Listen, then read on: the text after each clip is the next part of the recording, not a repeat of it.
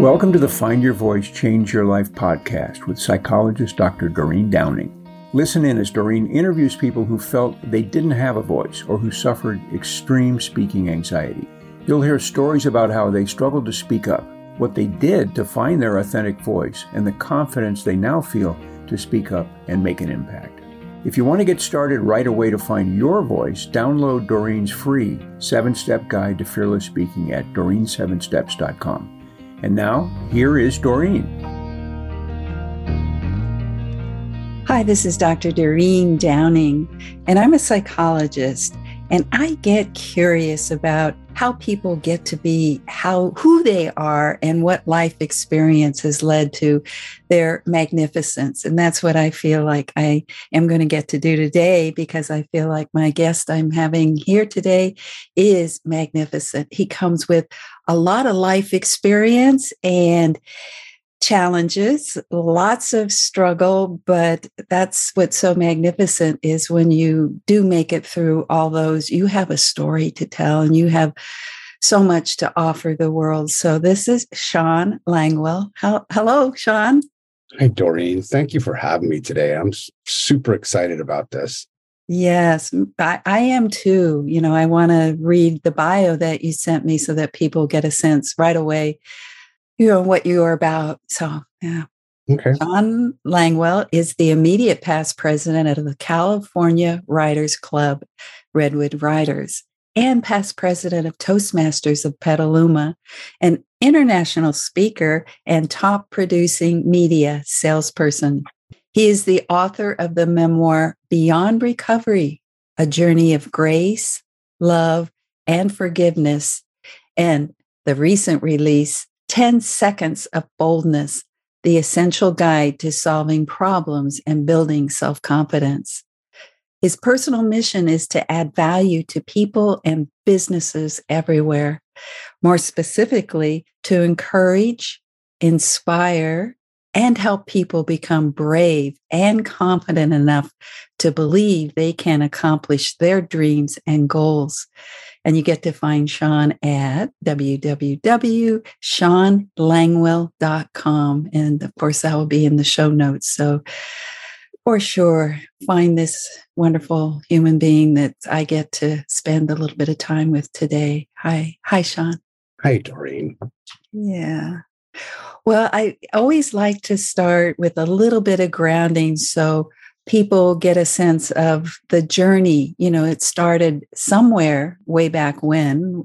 Obviously, early life is when we first come to know who we are, because the world surrounds us with some kind of welcoming or some kind of dysfunction that we have to participate in. So if you could kind of journey back first and let us know some of those early life experiences. God, it's hard to escape this one. And I'm not going to go back to Mr. Peabody's way, way, way, way back machine. But I will suffice it to say that I'm a child of the 60s. I was born and raised in Daly City and moved over to Marin County when I was, 5 years old, and grew up there for up until I was graduated high school. But the pivotal moment, defining moment really in my life, you know, my dad was a firefighter. I looked to him as a hero. I loved him. He loved me, and I got to hang out with him. Mm-hmm. And one day out of the blue, unexpectedly, he took off and left me, my mom, and 2 younger brothers without saying goodbye. And I was 12 years old at the time. I was valedictorian of 8th grade. I was just, I was a good student, and I sought that praise and accolade, but I was also very much of an introvert, very shy, withdrawn, got my validation out of doing good in school, whether it was from parents, teachers, friends. I was considered the brainiac. And those we'll have further conversation about what that happened, but the quick and dirty about it was I was impressionable. I was a young, teenager, soon to be teenager, and I sought escape through drugs and alcohol. And I basically ran with that from the time I was 12 until I was 22 when I got sober. And that was on October 10th of 1986, coming up on 36 years of continuous sobriety. So that's it in a nutshell. There's a lot of life experience in that narrative arc, if you will, but we'll get into it a little bit later and show how it's shaped who I am today. Mm-hmm. The narrative arc, I like that. And because for those who aren't watching you, there's an arc right behind you on your screen, and it's a rainbow. So I think that's something that we're bringing into our conversation today is the sense of beauty and magic and power that is what we live in and what we live with. So I wanted to just get back to what you said about those early moments and school being in the place where you found your power, basically. And I would say that was true for me too, that I loved the grades. I loved the structure, and home was not the place where I got the kind of positive attention. And so, yeah, I went all the way to PhD to keep on getting those goodies from teachers.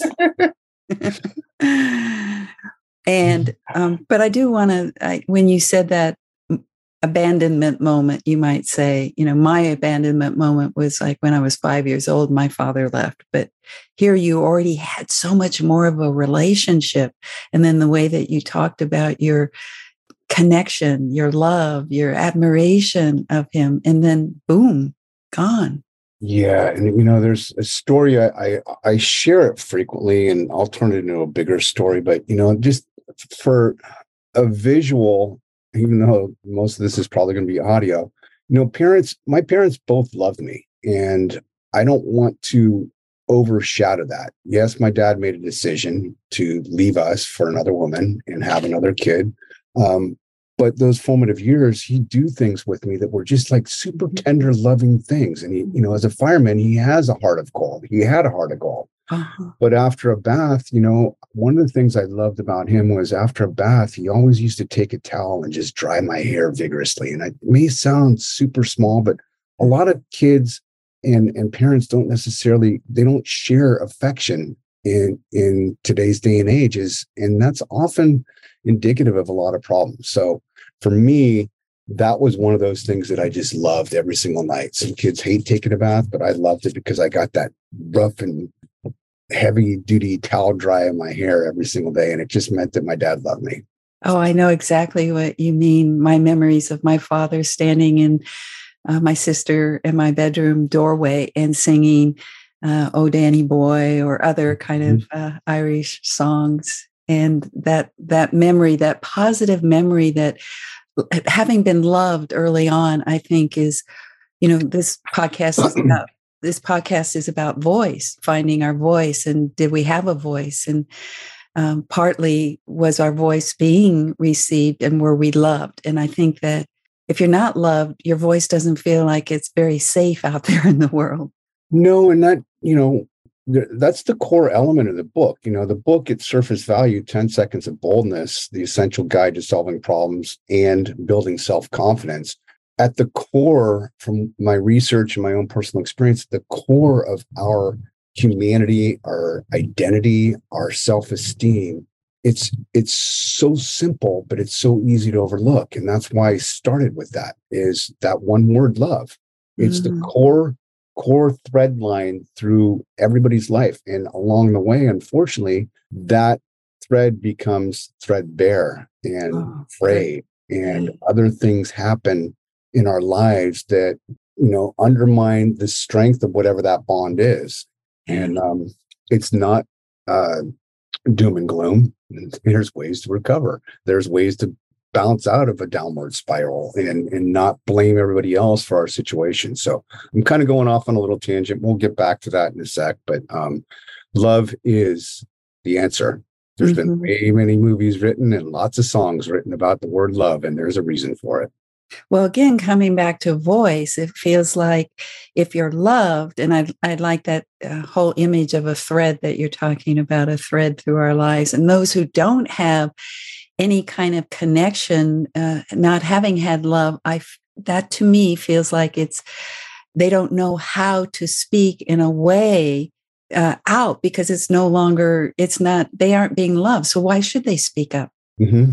And you know what, Doreen, that's also, there's different, I was encouraged to speak out. My mom, after my dad left, my mom really was outspoken and encouraged us to do and be whoever it was that we want and to not be shy about our voice. But even being an introvert, I was confident in the classroom because I knew this stuff almost to a fault. I was that smart ass little kid that sat in the front and raised his hand every time the teacher asked, "What's the answer?"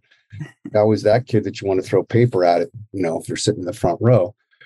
But not everybody has that. And, my wife is an example where it wasn't that they were to be seen and not heard, but just a different family structure where you don't want to bring the center of attention to you and you don't want to be outspoken. And it's not necessarily because you're not loved.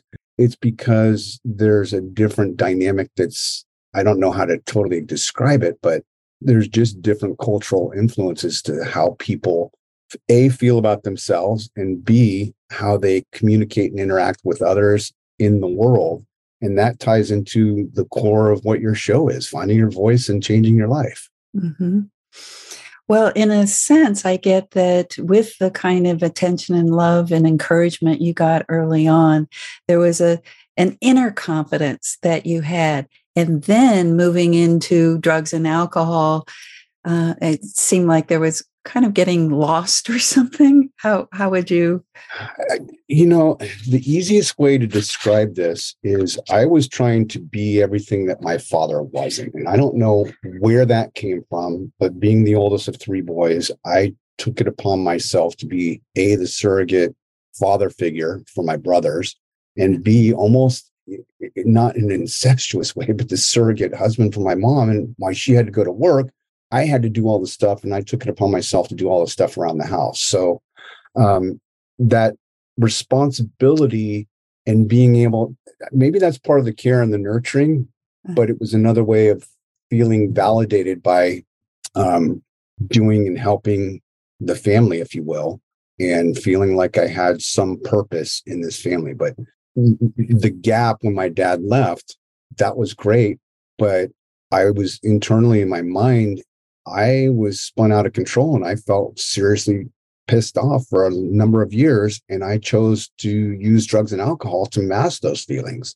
And, the other big component of that was as I'm entering my teen years, I started becoming interested in girls, and I was so shy and fearful of even talking to them that alcohol in particular, liquid courage in the form of a 12-ounce bottle or a red sippy cup, was my out to get me out of my head, to have that liquid courage, confidence, bravado, whatever it was, to feel socially adept enough to have a conversation with a woman.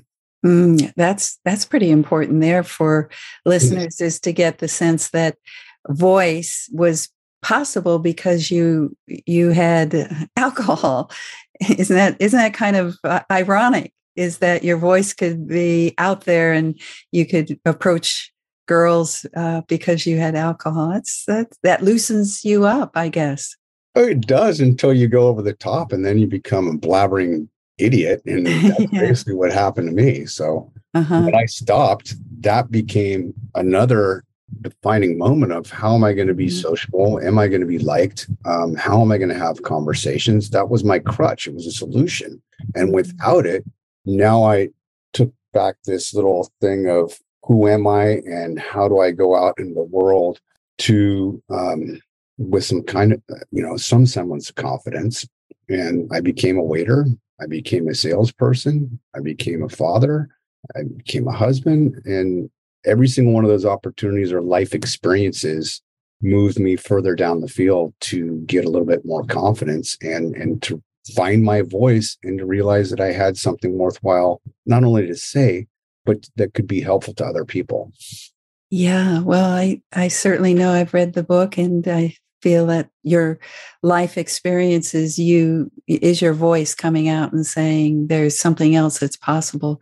But before I move into that, I just wanted to go back because I had this thought about addiction and alcoholism, and the way that you talked about those years, teenage years mostly, that's a voice also. Where that was coming from, you said was anger. So it was like there was even though you weren't speaking it, you were expressing it. And people who have, I guess, addictions we might be saying is they do have a voice. This is their voice. They're they're expressing it by their action. Yeah. And I think we all express our voice with our action or inaction. Yeah. And I say that because there's a lot of people that are so consumed with their own lack of self-esteem or self-worth that they don't take that courageous 10 seconds of boldness, first step forward. And they stay in this safety. I mean, a lot of this stuff that we're talking about is not necessarily new. You can go all the way back to all the psychologists from the turn of the century and even earlier, but it's what we do with the information that we have and how we internalize, process it, have this self-assessment to move forward with some degree of courageous and or blind faith that we're not going to die if we do something that's out of our comfort zone. The comfort zone has been, identified for a long, long time. The fact that we know a comfort zone exists doesn't necessarily make it easier to get out of it. Mm-hmm. It means that we need to be aware of it and also do things that are scary, not just the feelings and the thoughts, but the actions that go with it to take the steps forward, to live on the edge, Or, yeah, definitely on the edge, if not a little bit over at least. There was something that you said, or at least I either read about it or you told me about it, but you talked about voices in your head. Like you said, well, you felt like you had a voice, but there were too many voices in your head. Yeah, I pulled this out because I'm like, did I write that? No, I'm just kidding. Yeah. For the listening audience or viewing audience, Doreen's got some great questions to ask so that we can have a meaningful conversation on air. And I don't remember what the specific question was, but it had to do with voices. And I'm going to read it verbatim, just a couple sentences here. It says, "It's not that I don't have a voice. Mm-hmm. My problem is that I have too many. Mm-hmm. Most of them are in my own head. They are critics that love to lie to me, and I believe them. They say things like, 'You're not good enough. How can you help other people achieve their goals when you are struggling to achieve your own? What if people don't get me?' We all have these inner critics that try to undermine our success. They are like anchors keeping us stuck in fear of failure, rejection, abandonment. Often they pick fights when I am progressing, creating seeds of self-doubt or a general feeling of imposter syndrome. Fortunately, I am aware of their existence and power, and I've developed tools and learned skills on how to conquer them." Mm-hmm. Well, that point of view, I think, is something that in all the 60 episodes that I've done here so far on Find Your Voice, Change Your Life podcast, I've not really heard that point of view that, yeah, we have voices, but what are those voices and where are they actually? Are they in our head? Are they really, are they ours? Where did they originate? And are we listening to them? And how do we actually recognize them and find out what our truth is and how to move forward and make choices? Yeah, and the clarity on this, if you show up for the conference that we have, this is going to air long after the conference, but Doreen is going to be our featured keynote speaker at the Redwood Writers Conference on October 8th. And one of the other presenters there is Stephen Campbell, who is going to be specifically talking about how to overcome writer's block. The reason I'm bringing it up is he was kind enough to actually provide a page and a half or so in paragraph form, a serious contribution from a neuroscientific perspective for my book.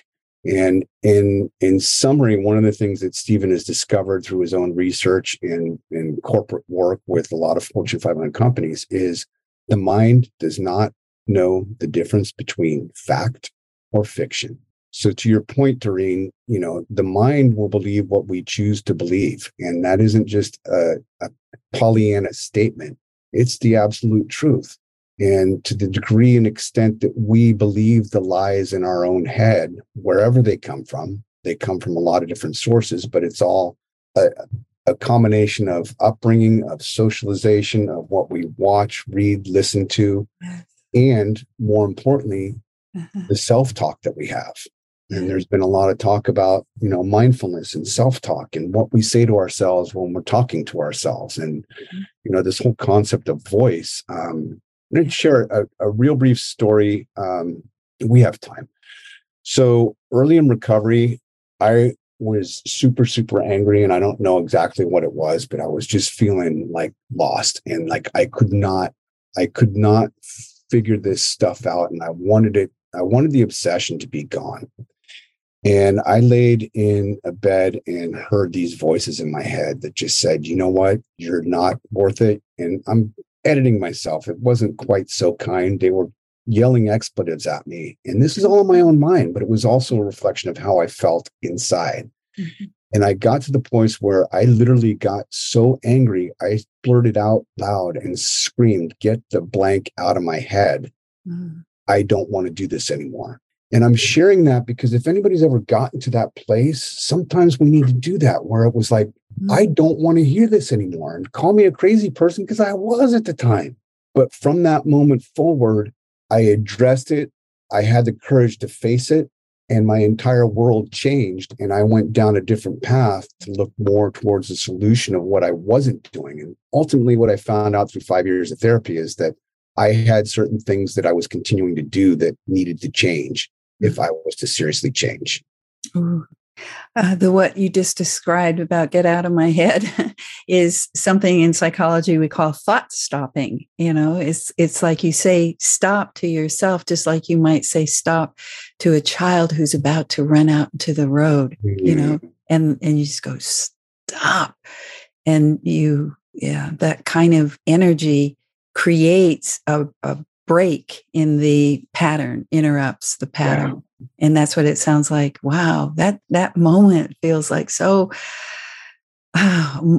powerful to have it be. I mean, I know there's lots of moments that lead up to the powerful change moment, but still, it's good to feel the shift that happened for you. Well, yeah. And there's a simple metaphor. My stepson's downstairs doing laundry right now, and it just reminded me of that.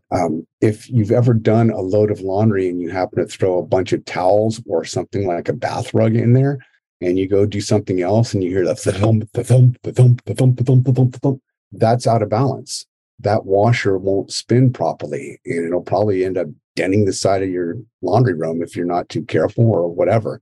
So like you just mentioned, Noreen, the way to resolve that is to stop, open up the lid, rebalance the load, close the lid, hit the button again, and walk away. And don't sit there and watch it. Listen for a second, but assume that what you just did is going to be okay and good enough so you can go do something else.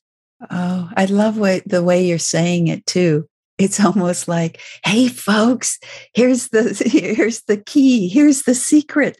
Let me tell you. So that to me feels like you and your message and your voice in the book is coming out right there about how to, I know it's more about that, the 10 seconds of boldness, but the actual what we do around our thoughts and how we balance and then move on. Well, a thought without action is just a thought, and the thought is not going to kill you. It's not going to do anything, but to the degree that we act or don't act or react to the thoughts that we have about ourselves and our internal or external locus of control, which I'm sure you're familiar with. I don't have time to explain what all that is, but if we don't do something different, it's Newton's second law of physics. Every action has an equal opposite reaction. Now, I'm totally botching this, but basically what I'm trying to say is a body in motion will continue to stay in motion until acted on by an outside force. And that outside force is lifting the lid, rebalancing the load, and closing the lid. Mm-hmm. And it's funny because I'm grinning because we all do this. We all beat ourselves up. We all say, oh, I wish I could have, should have, would have done that differently. And oh man, I made a mistake. And guess what? We're not perfect. And I talk a whole lot about that in this book because we all do it. I still do it. The irony of this whole process is almost every little bit of advice that I put in this book from personal experience or the other contributors to the process, I have to live every single day. And it's not a set it and forget it, one and done type of thing. I have to constantly practice what I'm preaching in this book. And to not do it, my own internal dialogue says, well, how can I seriously encourage somebody else to do this if I'm not following my own advice? And to me, that's not what I'm all about. There's a certain element of integrity, and I need to be doing these things. Am I perfect at it? Absolutely not. None of us are. Uh-huh. Yeah. Well, I like your ability to write about it in the book. It just feels like you unzip and let us in on all the mistakes and that there's an acceptance of that. Can you talk about the 10-second idea? Yeah. I mean, do you want to know where it came from? And sure. Share okay. that. So long story long, maybe short. I'll try and make it as brief as possible. I started this book shortly after I wrote my first one, the memoir, Beyond Recovery. And it just a whim. I was originally trying to brand this as something that could be beyond goal setting and this whole big idea that just didn't go anywhere. It was not the book that was supposed to be written. I wrote over 2 to 3 years. I wrote about 100,000 words. And right before the pandemic, I was doing really, really well in my day job as a media sales, award-winning media sales person for the Bay Area News Group. And all of a sudden, my sales went through the floor. And I'm sitting here writing about encouraging stuff, goal setting, how to deal with your own inner critics, blah, blah, blah. And I couldn't write it. I'm like, how can I realistically feel confident about this information that I'm trying to share with the world? And I can't even apply it to my own life. And I felt seriously dejected. I'm harder on myself probably than anybody else ever will be, but I felt like an utter failure.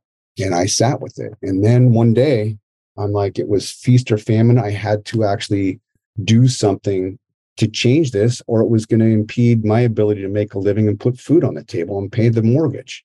And I literally grabbed a 3x3 Post-it note and a Sharpie and wrote 4 words on it: 10 seconds of boldness. And I stuck it on the wall above my phone at work. And I stared at it for about 2 to 3 weeks before I actually had the courage to do what I had written, that my intent was to actually be able to make cold calls for new business, because part of the reason I wasn't hitting my goal was my own inactivity of becoming complacent, because I'd coasted and done so well for so long that I didn't have a current pipeline full of new potential business opportunities that I was nurturing that could potentially close, so that I wouldn't have a gap and not make my sales goal. So the solution to that was my own doing. It was, I needed to call more people and reach out and try and offer value to them for helping them build their business. And I figured it out. 3 weeks later, I started doing it. And all through the entire pandemic for the last 2 years, I've been very fortunate to have my sales increase over 22% year over year for the last 2 years, which is phenomenal. A lot of businesses lost 30 to 40 or 50% of their business. And somehow that simple phrase became the title of this book. It became a moniker. It became almost a mantra and an affirmation for me. And I use it to this day. I am not a perfect human being. I've already said that numerous times. Right now, I just got through ending the first month in the last 14 or 16 where I didn't hit goal for the first time. And I've got this interview right here. And here I am back to square one going, do I share this with the listening audience? Absolutely, I do. Because you know what? Thank you. This is not the end all be all. This is one blip on a screen. And as long as I stay true to the values that I know and do what I'm supposed to do, I can come out of it. And that may be a lull.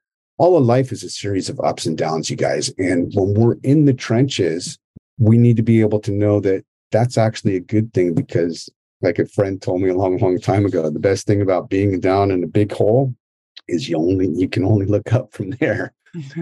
The other advice that he gave me was, the best way to get out of a hole is to stop digging.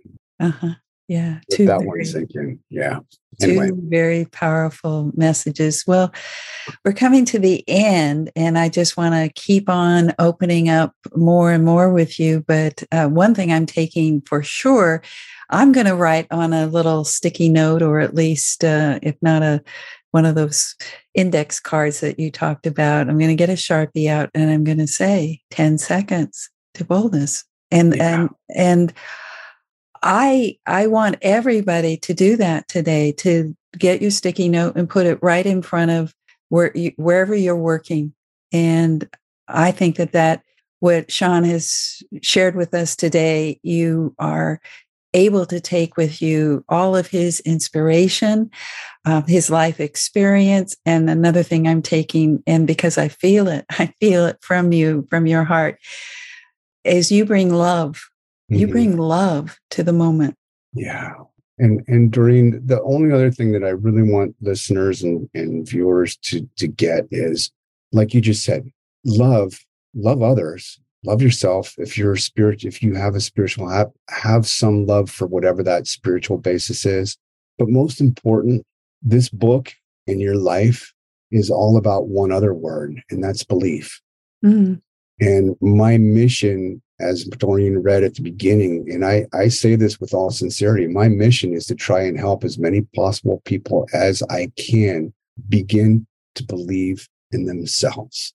And that's the beauty of that simple phrase, 10 seconds of boldness. It can mean, or you can apply it however you want to.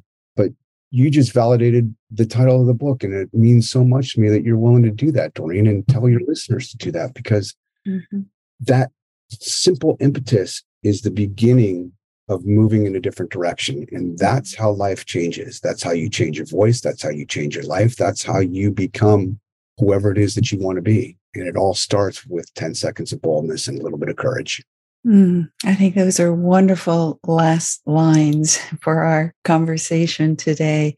And let that ring out, because all of us listening to you today, Sean, feel empowered and feel possibility just by listening to you. Thank you so much.